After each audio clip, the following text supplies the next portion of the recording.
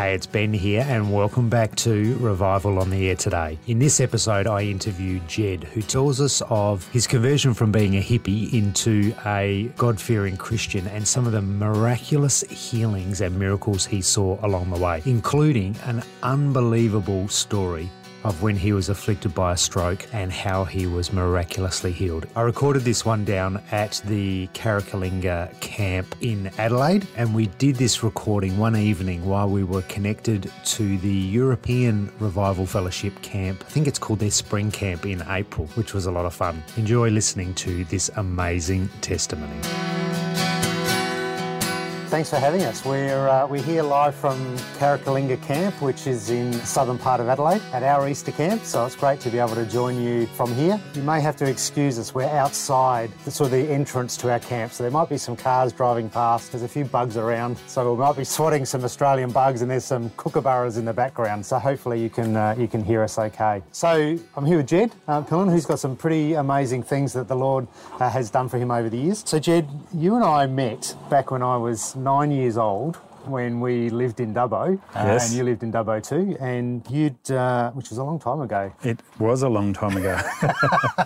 And you'd only been in the Lord a few years. Where did your journey with the Lord start? Well, when I met you, I think you were 9, I was 24, but when I was 20 years old, I was travelling around Australia, and I'd arrived in a place called Katherine in the Northern Territory. Now, that was in the 70s, and in the 70s, I didn't look like I am now, obviously. It's 45 years ago. You're a hippie. Yeah, I was a hippie. I had long hair, sort of down past my shoulders. I used to wear beads around and sarongs and all of this sort of thing. I was a druggo, so I used heroin and LSD and smoked dope and drank alcohol and cigarettes and all the rest. And I was 20 years old and I thought I was living life to the fullest. I often had a smile on my face, but inside I was just empty. And I knew that, but I didn't know anything different. Then I arrived in Katherine and I'd met up with some people that I'd met there the year before. And one of them said, I knew his brother. And I said, where's your brother this year? Is he coming up to Katherine? And he said to me, no, he's not coming up. I got a letter from him the other day. He doesn't drink, he doesn't smoke, he doesn't do drugs anymore, and he speaks in tongues. And I thought, speaks in tongues? What's that? And anyway, I didn't have a clue what he was talking about. We rubbished him because he was a cool guy and now he didn't do drugs anymore, so there must be something wrong with him. But we didn't know that it had anything to do with God. And after about half an hour, I said, what's speaking in tongues? And it turned out that they didn't know either. Nobody knew. We were prepared to rubbish the guy about it, but none of us knew what he was talking about. So that was the beginning.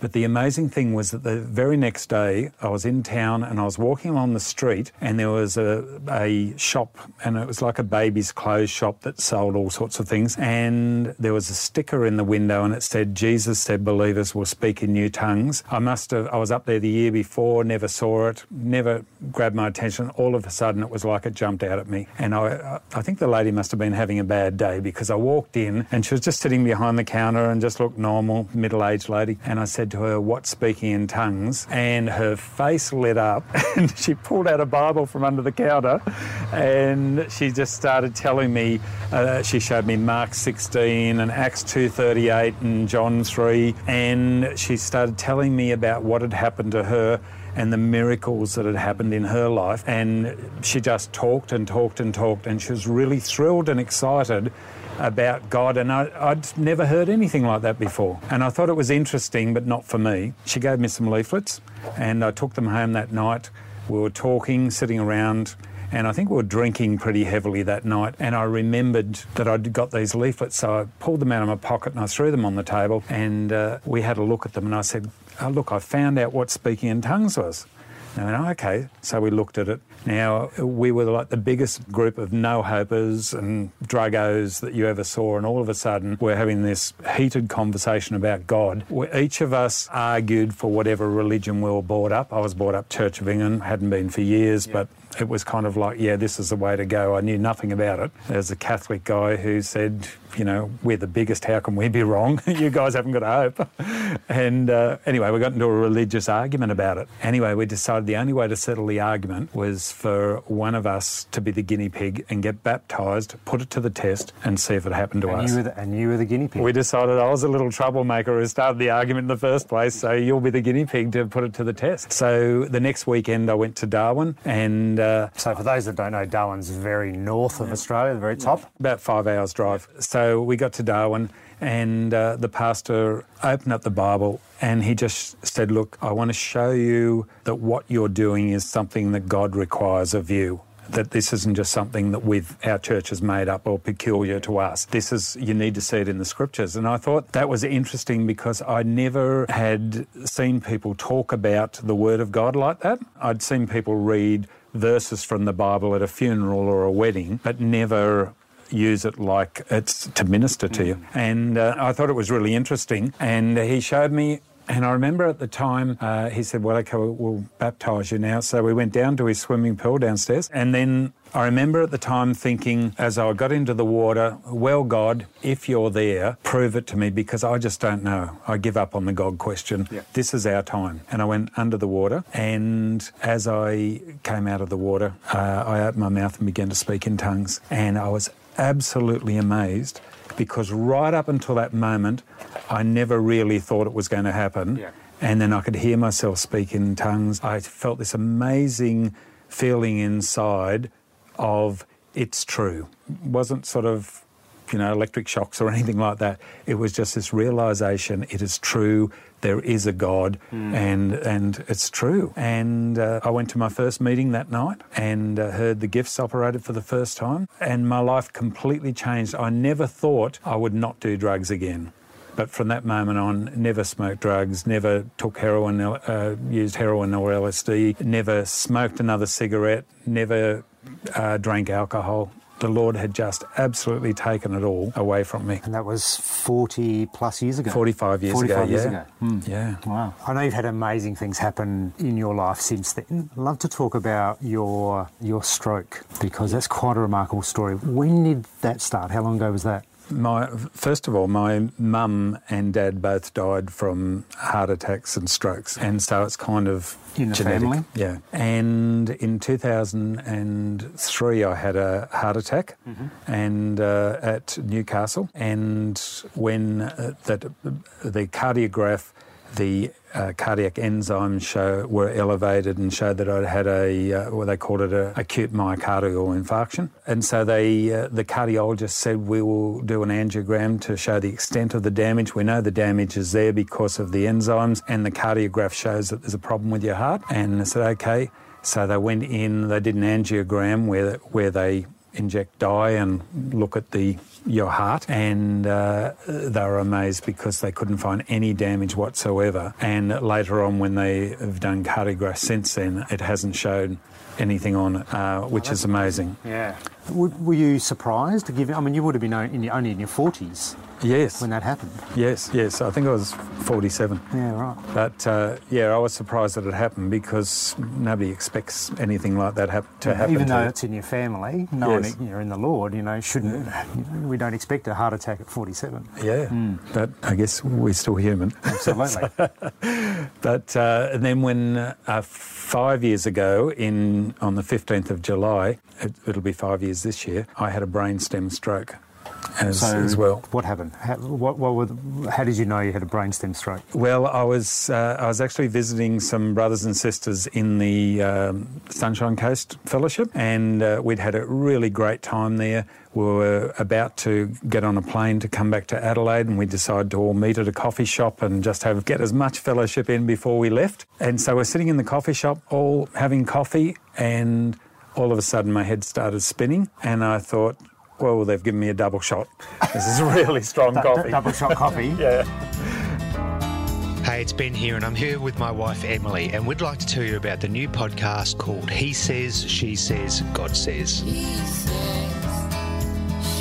It's all about marriages and relationships, where God is at the centre. Everyone knows that marriages are under more pressure today than ever, so this podcast is designed to help you with both practical and spiritual content. We cover a different topic about marriage each episode, and we look into the scriptures to understand what God's wisdom has for us, as well as interviewing other couples who have been there before, what's worked for them, their challenges, and how they overcome them, their experiences.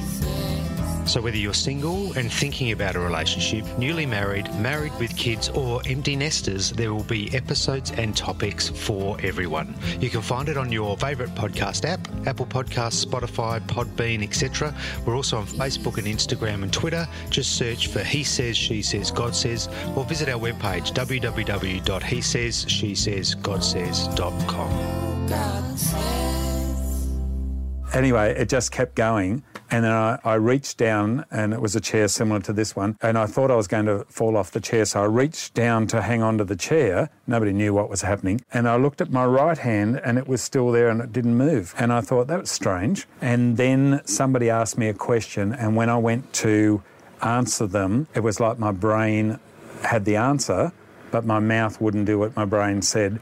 And my mouth just went, bleh. That's all that came out. And I thought, that's strange. So you're still thinking, yeah. okay. I'm thinking, this is weird. And somebody said, he's having a stroke. Now, there was a nurse at the table next to us, and she heard us, and she said straight away, I'll ring an ambulance, he's having a stroke. So straight away, all these people around the coffee table, there were hands everywhere coming over to lay hands on me and pray for me in this coffee shop. And they were all praying away, and the ambulance came, and basically I was paralysed on my right side, and I'd lost my speech. I couldn't talk. It was a huge blood clot in the pons area, the left pons area of the brainstem, and it's sort of back up. Yeah, in the limbic system, in the brainstem area. So they told me that a third of people die within 24 hours from a brainstem stroke, and the prognosis wasn't good. There was quite a large blood clot there. They took me and did scans which showed where the clot was sitting and what was happening. So that was all verified. There was massive damage to my brain.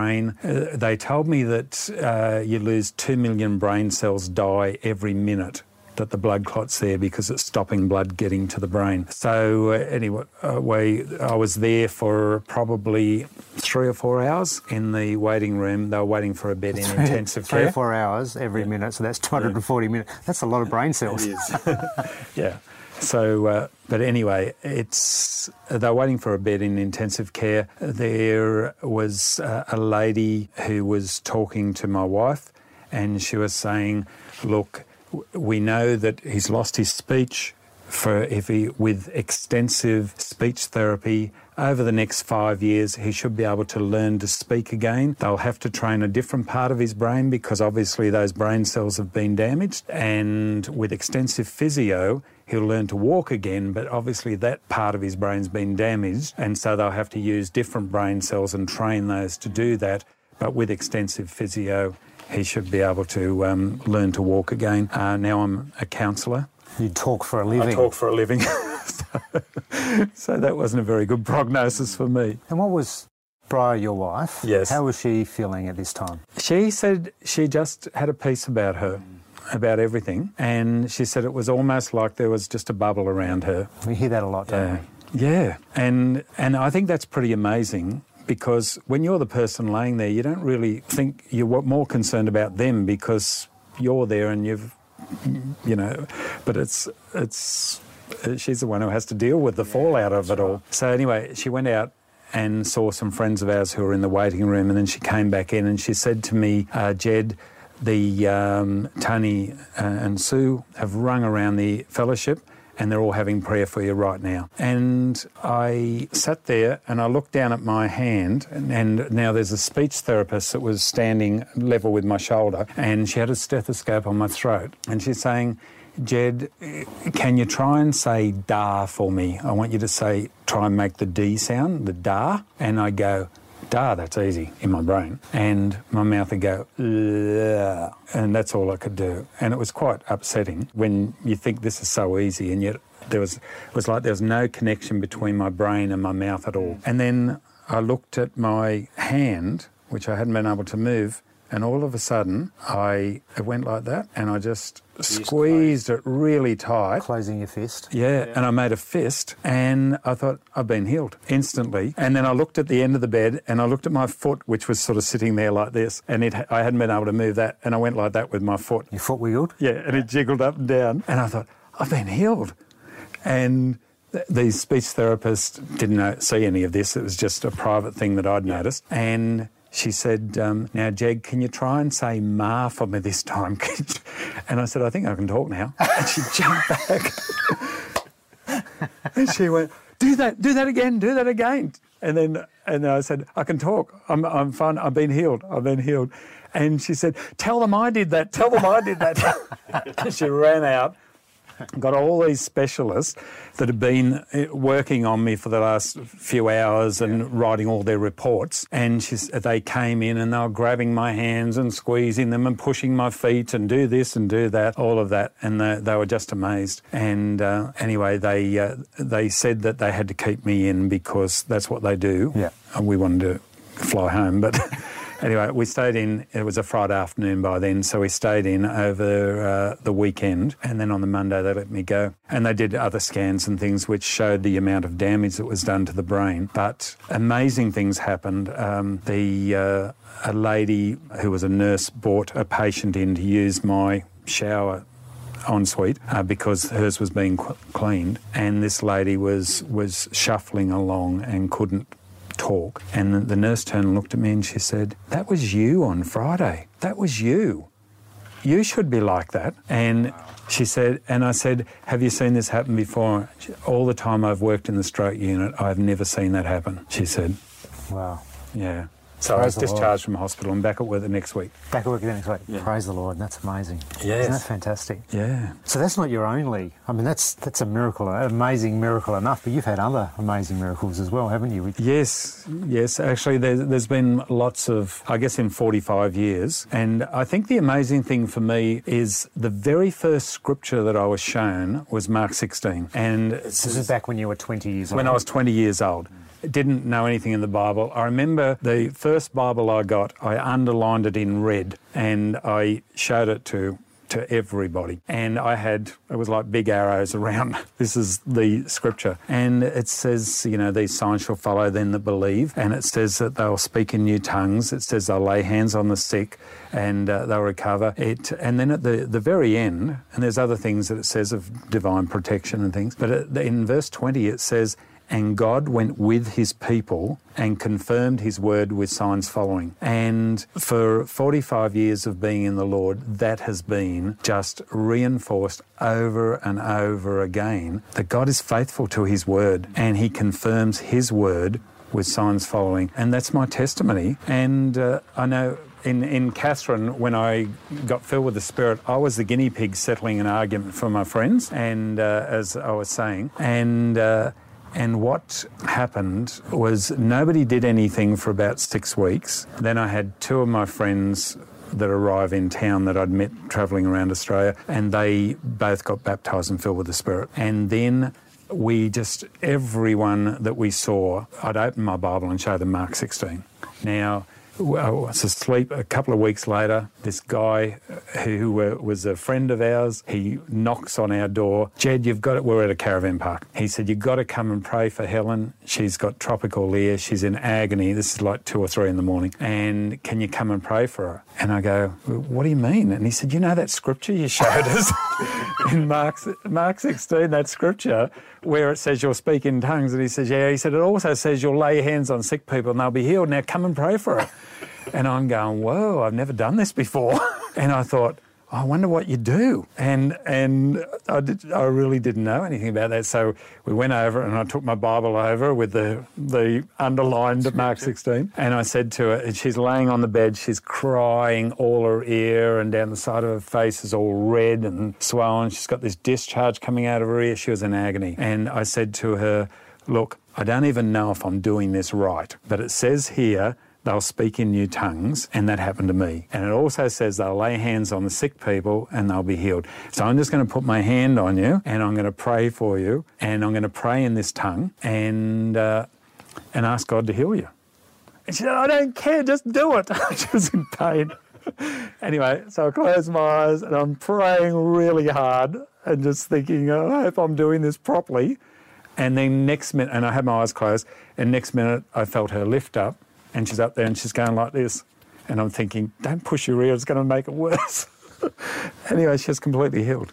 She's completely healed.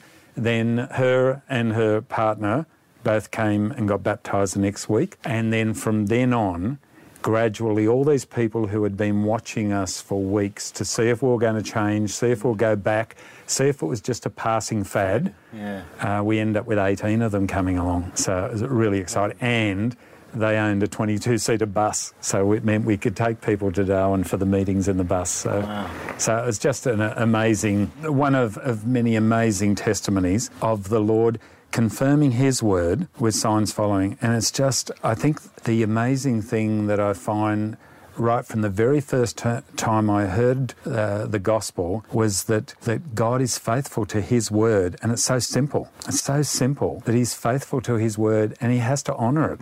We let this get in the way sometimes, don't we? We overthink it. Yes. But it is very simple. Yes. It is very simple. Amazing. Yes. Thank you for sharing that. Pleasure. Thanks, Jed. Okay, thank you. Nice to visit you. Thanks for having us. Nice to visit you overseas, and thank you for listening to my testimony and what the Lord's doing in my life. Amen. Thank you. Well, there you have it. Another amazing testimony of God's power alive and working in people's lives today. If you'd like to have God in your life performing amazing things like he has done in Jed's, then head over to our website, revivalontheairtoday.com, or send us an email, podcast@revivalontheairtoday.com. Until next time, God bless.